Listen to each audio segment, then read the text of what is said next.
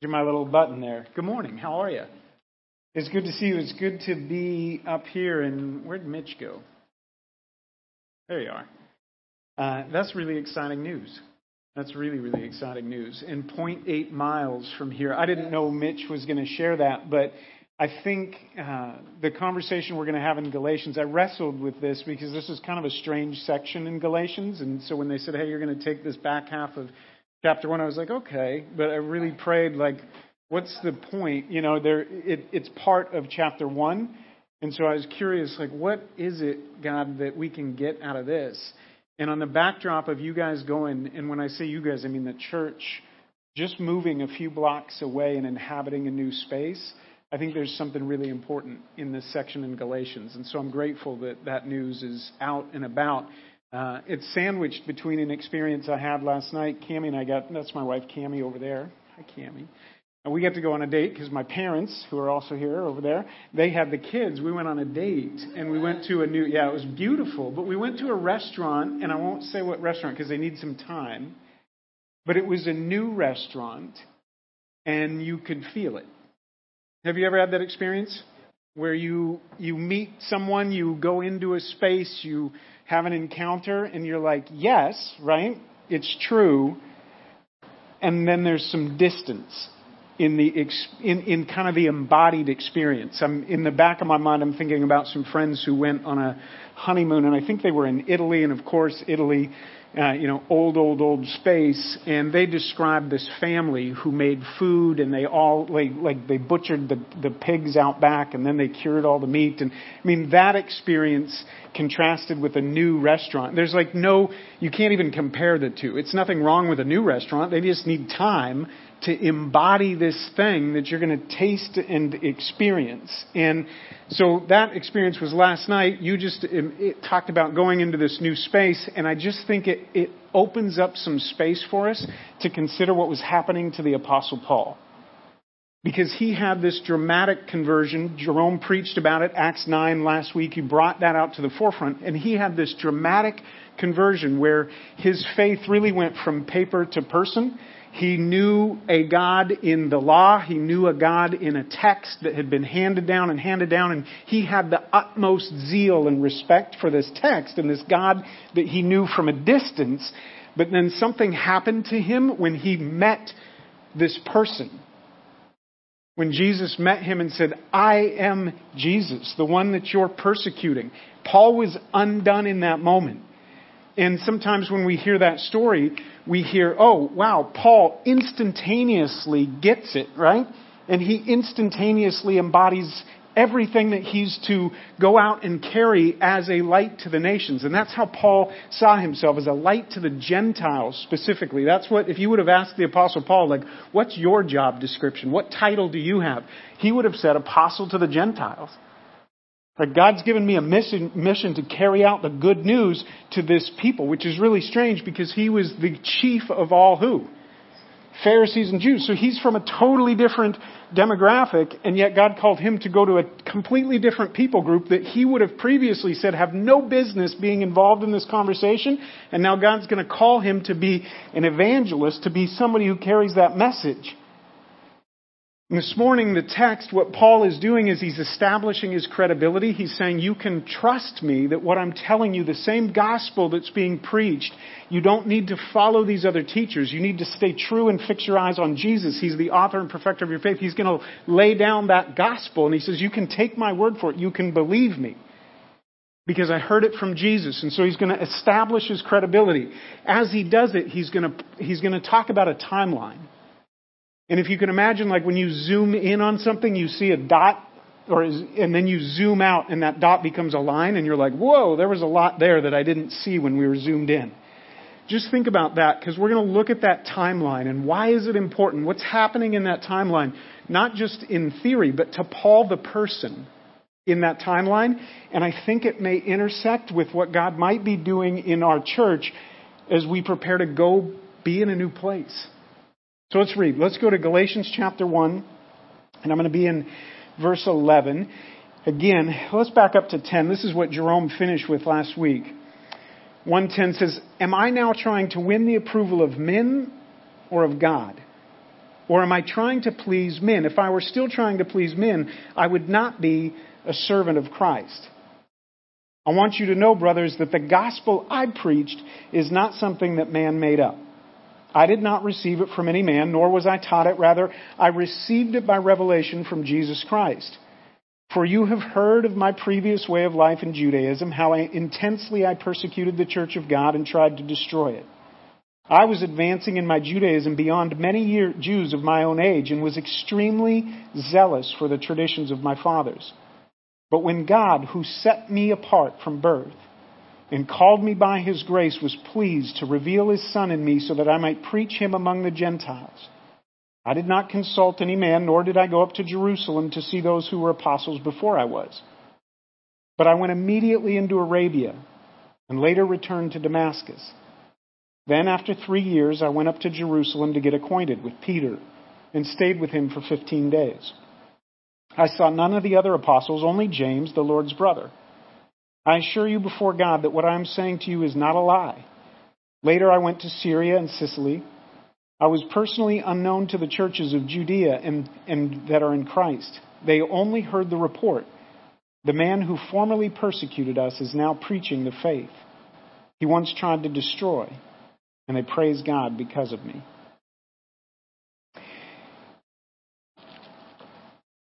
I want to make sure that we know the main thing because you're going to go all the way through Galatians, correct? Galatians 1, Paul's establishing his credibility. He's saying, I'm going to tell you some things later in this letter that are going to confront some things that other people are telling you.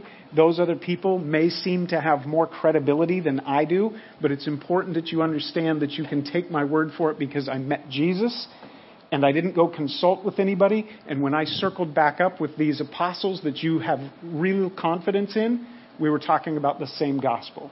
So that's what he's doing in chapter 1. That's the context of it. The rest of your unpacking of Galatians is going to rest on, can we trust Paul or not? Very important. And that's what he's doing. I want to zoom into this section in verse 15 that says, but when God, who set me apart from birth and called me by His grace, was pleased to reveal His Son in me so that I might preach Him among the Gentiles, I did not consult any man, nor did I go up to Jerusalem, but I went immediately into Arabia. Some context there. I didn't put this up on the slides, but go to Isaiah chapter 49 if you've got a Bible. If you don't, that's okay. I'll read it for us. These are the kind of things that would be in Paul's mind, and you heard him talk about this contrast between zeal and being a servant. Did you catch that? He goes, I was very zealous. I knew Judaism inside and out. I was zealous for the tradition. And yet he says, I've become a servant. This is the transition that's taking place. Listen to the language of Isaiah 49, because this is a verse that mattered to Paul. It says, listen to me, you islands. Hear this, you distant nations. Before I was born, the Lord called me. From my birth, He has made mention of my name. He made my mouth like a sharpened sword. In the shadow of His hand, He hid me. He made me into a polished arrow and concealed me in His quiver. He said to me, you are my servant, Israel, in whom I will display my splendor. But I said, I have labored to no purpose. I have spent my strength in vain and for nothing. Yet what is due me is in the Lord's hand, and my reward is with my God. And now the Lord says, He who formed me in the womb to His servant, to be His servant, to bring Jacob back to Himself and to gather to Himself Israel. For I am honored in the eyes of the Lord, and my God has been my strength. He says, it is too small a thing for you to be a servant to restore the tribes of Jacob and bring back those of Israel I have kept. Listen to this. I will also make you a light for the Gentiles, that you may bring my salvation to the ends of the earth. That prophecy of Isaiah meant a ton to Paul because he saw God extending His promise. He saw the extension of this, but people didn't understand how this was going to take place. And so as Paul is being recalibrated in his encounter with Jesus, he's realizing his call and vocation is going to be a light to the Gentiles. So he's moving from this zealous place of protection, like a protectionism, about the Jewish people and their tradition and their law and who is in and who is out. Paul's going from this primary vocation to now all of those kind of boundaries and gates are being torn down, and he's now a servant to these people that he recognizes that God so loves the world. And he's going to extend that grace out. This is what's taking place in Paul's mind. And he says, I didn't go up to Jerusalem. I didn't consult. Again, there's two things going on. First, he's establishing I didn't get my message from them. But also we can hear in the background what his personal experience is. Because Paul, as a zealous Jewish Pharisee, has two. We read a book by a friend, Andrew Root, who describes it this way. If Paul had posters on his wall, like, do you have a Tom Brady? Anybody still have a Tom Brady poster on their wall? You can. We love him, and he did a wonderful thing for our city, and he's a good person, even though he left us. But when you were growing up as an adolescent, who did you have on the wall? Anybody brave enough? Jordan, of course, Jordan. Who else? New Kids on the Block. Thank you. Who is it? Muhammad Ali. The greatest, right? Michael Jackson. Yeah, I wish I could do the thing. Yeah, we idolized some people in our youth, right? These are the people that we wanted to be just like them. Paul would have had two of these, and our friend Dr. Root said one of them was Phineas. And if you go back to early in Numbers 25, you go back early in the scripture, there's this character named Phineas who gets really riled up because the Jewish people are having relations with these Moabite women, with a tribe that is not of God's people, and it's bringing destruction on God's people because they're openly defying God and having these intermarriage relationships with this other tribe, these people who are not God's people. Phineas is so zealous for the purity of God's people that he actually goes out and he finds a couple who's in the midst of that kind of a relation, and he kills them with a spear. That's Phineas. And he was recognized as somebody who was so zealous for the purity of God's people and for the holiness of God to remain intact that when he found out about these people, he went straight to their tent and ran them through with a spear. For Paul, Phineas was Michael Jordan. Paul had Elijah as Elijah was the New Kids on the Block, or the Muhammad Ali. And so growing up, Paul would have looked at Phineas's poster and Elijah's poster. What's Elijah known for? This dramatic encounter, right? Where the prophets of Baal were saying, our God's bigger than your God, and they're having this contest, and what does Elijah say? Well, let's sort this out right now. Why don't you get some wood and build an altar, and then let's dig it up. You know the story, right? We dig it up, we put some water in it, douse the whole thing. You can yell, you can scream, you can do all that you want to do, but your God is not a living God, so He's not going to answer you. And then you can go even further, and you can just make it almost seem impossible, and then all I'll have to do is ask my God, because He's the living God, and what will He do? He'll burn up the sacrifice, the water, the ground, everything. Elijah is the prophet who accomplished that mighty work, and on the backside of it, what happened to the prophets of Baal? Anybody remember that story? Yeah, he killed them. They killed all those prophets of Baal. I didn't give you any of these slides. I'm going a different direction. Go to 1 Kings 19. Because this is important in Paul's mind. Phineas is one of his posters. Elijah is his other poster. Two heroes of the Jewish tradition. Two heroes that stood for the purity of God and the distinctive holiness of God's people. We'll run them through with a spear. We'll wipe out all of their prophets. And listen to what happens to Elijah. And this is in 1 Kings chapter 19, verse 1. It says, Now Ahab told Jezebel, King Ahab, everything Elijah had done and how he had killed all the prophets with the sword. So Jezebel sent a messenger to Elijah to say, May the gods deal with me, be it ever so severely, if by this time tomorrow I do not make your life like that of one of them. Elijah was afraid and ran for his life. When he came to Beersheba in Judah, he left his servant there while he himself went a day's journey into the desert. He came to a broom tree, sat down under it, and prayed that he might die. I've had enough, Lord. He said, Take my life. I'm no better than my ancestors. Then he lay down under a tree and fell asleep. All at once an angel touched him and said, Get up and eat. He looked around, and there by his head was a cake of bread baked over hot coals and a jar of water. He ate and drank and then lay down again. The angel of the Lord came back a second time and touched him and said, "Get up and eat, for the journey is too much for you." So he got up and ate and drank. Strengthened by that food, he traveled for 40 days and 40 nights until he reached Horeb, the mountain of God. There he went to a cave and spent the night. And the word of the Lord came to him, "What are you doing here, Elijah?" He replied, "I've been very zealous for the Lord Almighty. The Israelites have rejected your covenant, broken down your altars, and put your prophets to death with a sword. I'm the only one left, and now they are trying to kill me." The Lord said, "Go out and stand at the mountain in the presence of the Lord. The Lord is about to pass by." Then a great and powerful wind tore the mountains apart and shattered the rocks before the Lord, but the Lord was not in the wind. After the wind there was an earthquake, but the Lord was not in an earthquake. After the earthquake came a fire, but the Lord was not in the fire. And after the fire came a gentle whisper.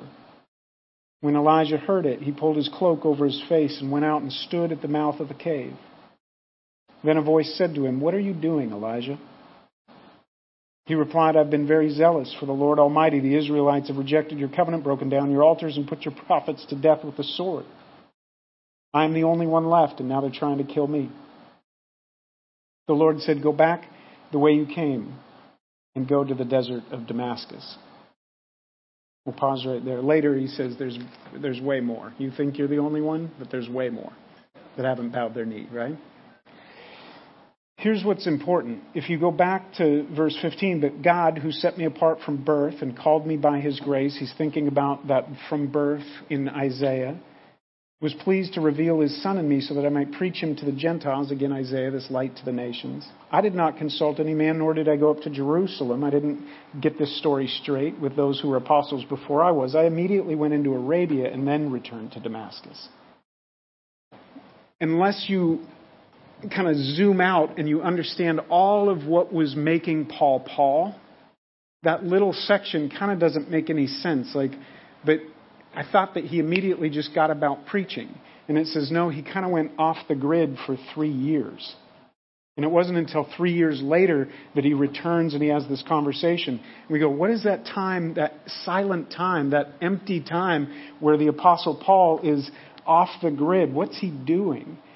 And until you start to triangulate his New Kids on the Block poster and his Michael Jordan poster, and you go, oh, he grew up knowing all the ways that Jordan shot. He probably rehearsed what Phineas must have felt like in his zeal. This is how he grew up. It was in him. He probably imagined 1,000 times that game winner that Elijah hit and was like, if only I could have been there to call down fire and watch it consume and then just unleash the wrath of God on all of these unbelievers. This is what shaped the mind of this zealous Paul. Then on the road to Damascus, he meets Jesus. And Jesus looks right at him and says, Paul, why are you I am Jesus, the one you are persecuting. Not the one that the people you are persecuting believe in. He says, you're persecuting me. Very much in the same way he says, whatever you've done to the least of these, right? You've done unto who? Me. Paul his imagination's being baptized into the reality and the beauty of a righteousness that he has never heard of. He's heard of it, but he hasn't understood it. He's been blind to the fact that what God is doing is actually pouring his very life. The Trinity, God, Father, Son, and Spirit is expanding that same life and love of God, and he's making a home. In fact, this is the way Jesus says, my Father and I will come and we will make our home in who? You. And so we've seen him full of grace, full of truth, that God was tabernacling among his people. He was the one, the Word made flesh. All of this is recalibrating Paul dramatically. And he's having to now, in his body that has been shaped to, as Jerome pointed out, to give the approval of those who are stoning Stephen. His body's been shaped by that blood-boiling zeal to persecute and keep out anybody who would defile. He's now having to come face to face with a Jesus who's saying, I have so loved the world, Paul, that there's no daylight between them and me. When you're persecuting those who are believing in me, I have put my life, I've made my very home in them. You're persecuting me.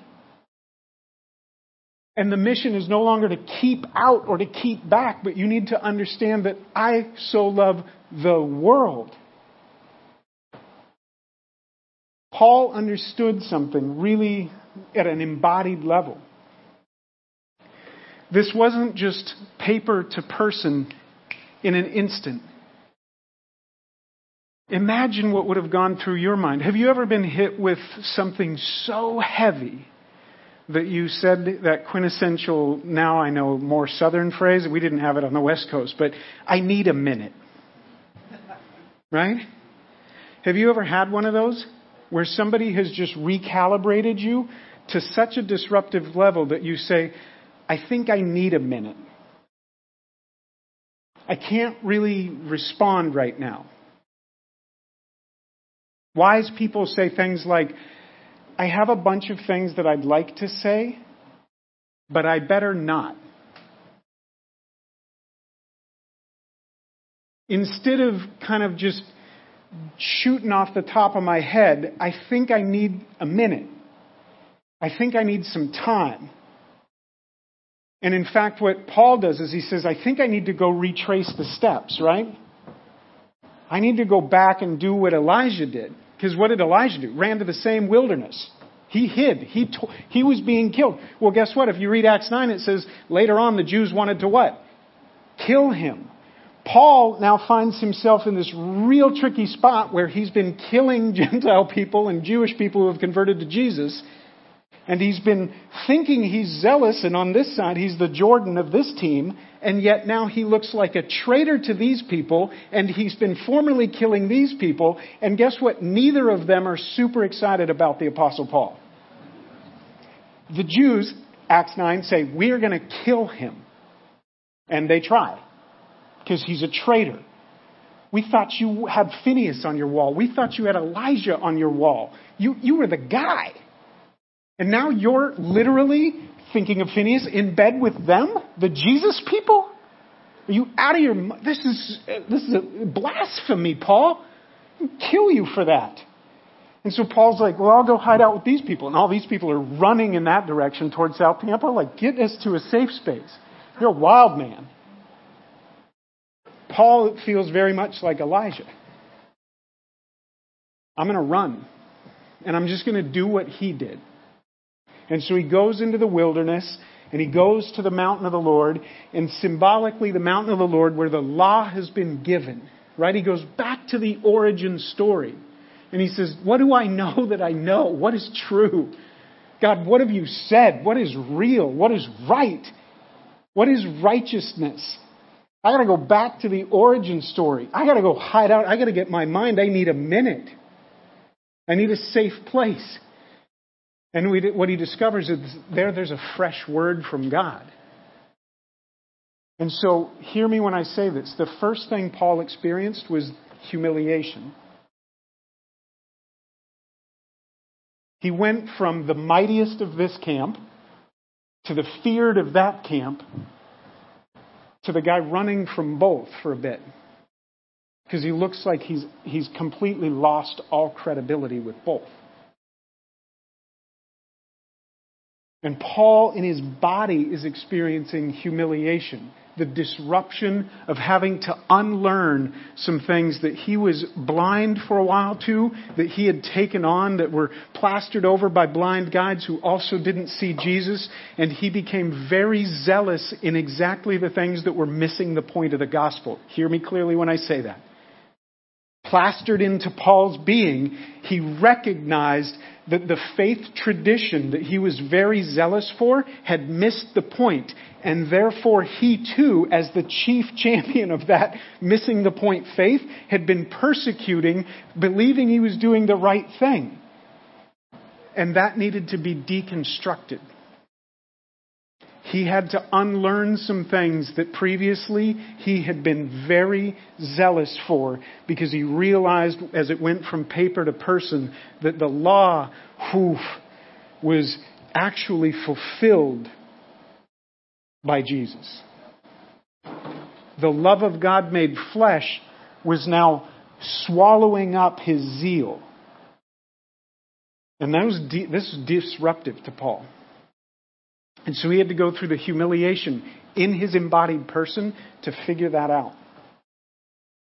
The second thing he needed was that fresh word from God. I think he went into Arabia because he had just met Jesus for the first time on the road to Damascus.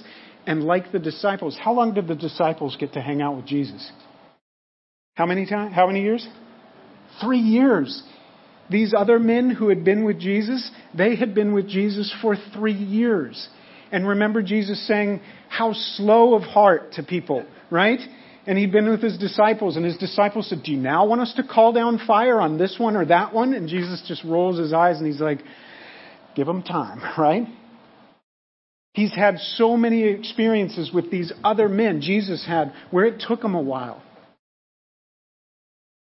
Wind and the waves, torn up, tossed up. They'd been with Jesus. They'd seen him do miracles. And what are they doing? They're terrified. And Jesus wakes up and he's like, why? You of little what? Faith. How long do I have to do this? It took the disciples, they got 3 years. And they still, on the road after Holy Saturday or in Holy Saturday, they still were not getting it. It took them time. They needed Jesus to instruct them. They needed the Spirit of God to illuminate and help them understand not just the paper, but who the paper was pointing to unpack the person. Paul needed to hear from God. He didn't need just one word from Jesus that said, oh, it's not justification by works, it's justification by faith.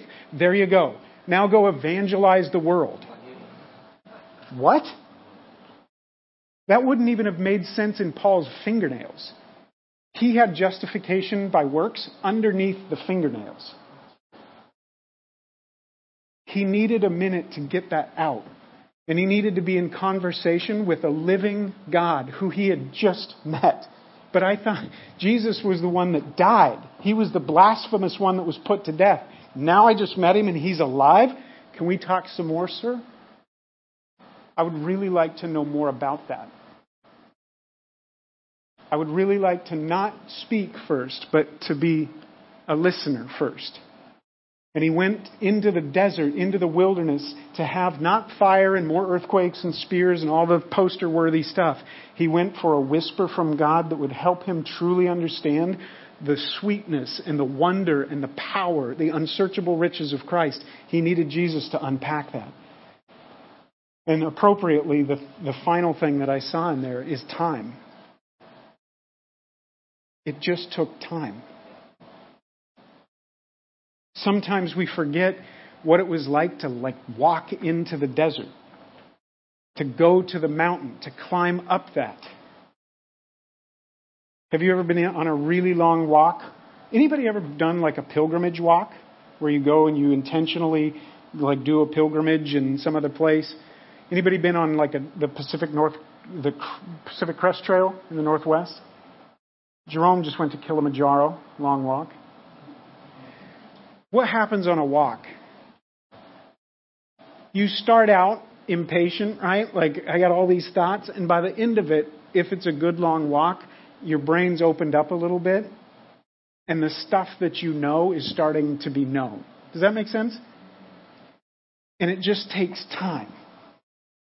Do you have that quote from Russell Moore? This one I will use. These guys are like, you gave us so much stuff and you're not you. I think it was the fourth toward the end.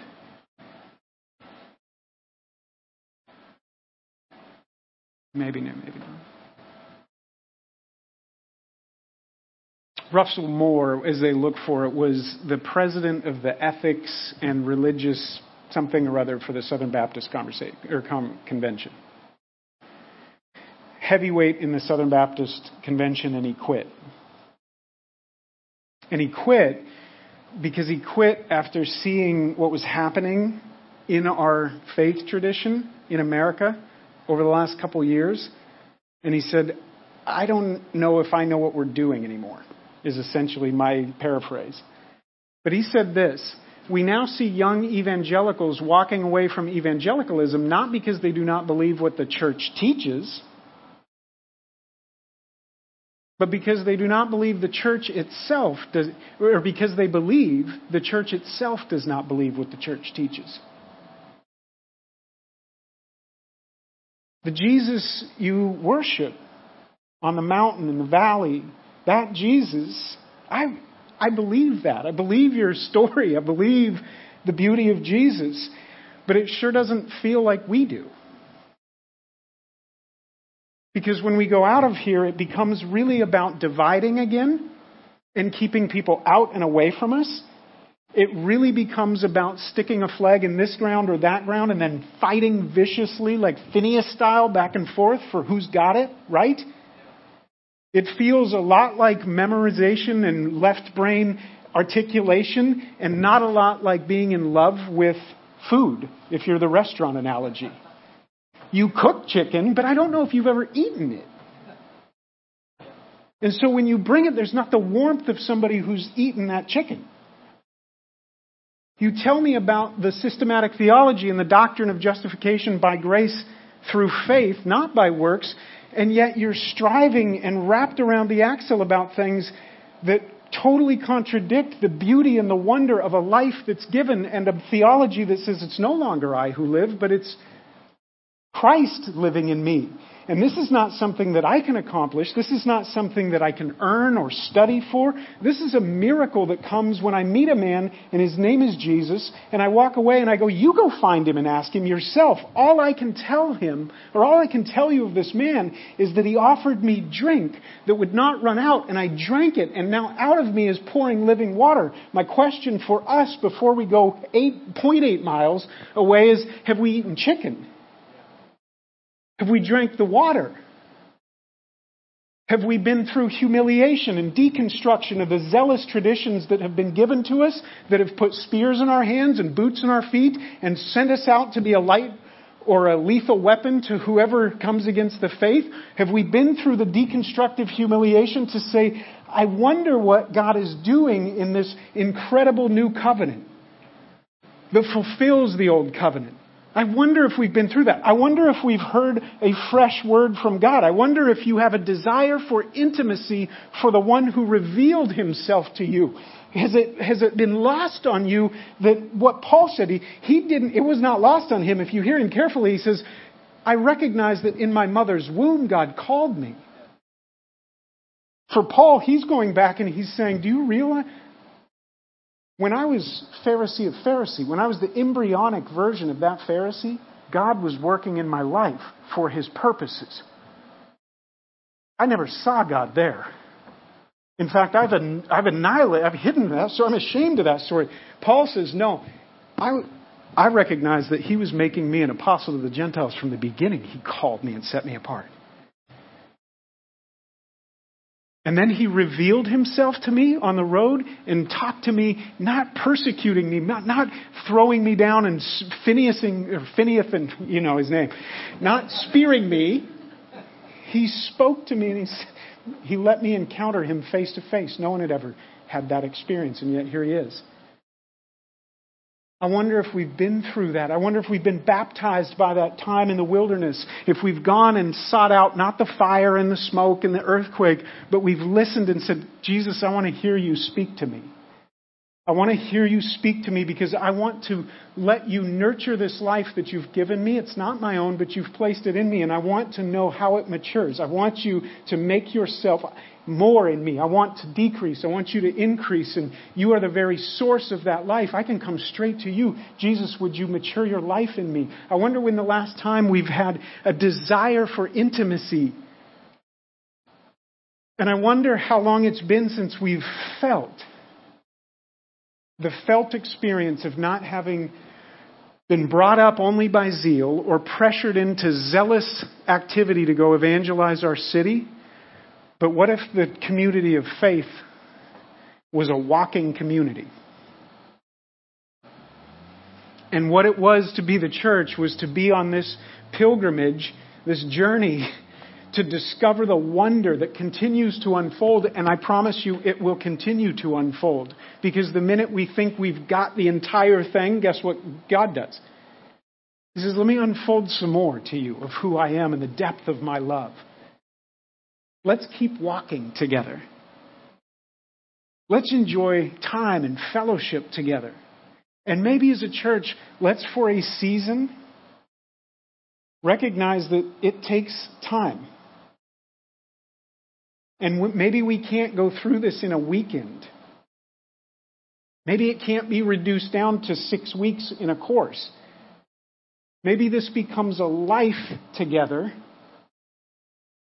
of seeking after, letting Jesus manifest His life in us and desperately hanging on to His Word and desiring for it to become real, embodied, fleshly words. I think this is what Paul instinctively recognized as his pride. And he was I will use this one. Go to the Philippians verse. Listen to Paul's language. Paul in Philippians chapter 3 says this: "If anyone else thinks he has reasons to put confidence in the flesh, I have more. Circumcised on the 8th day of the people of Israel, of the tribe of Benjamin, a Hebrew of Hebrews, in regard to the law, a Pharisee. As for zeal, persecuting the church. As for legalistic righteousness, faultless. But whatever was to my profit, I now consider loss for the sake of Christ.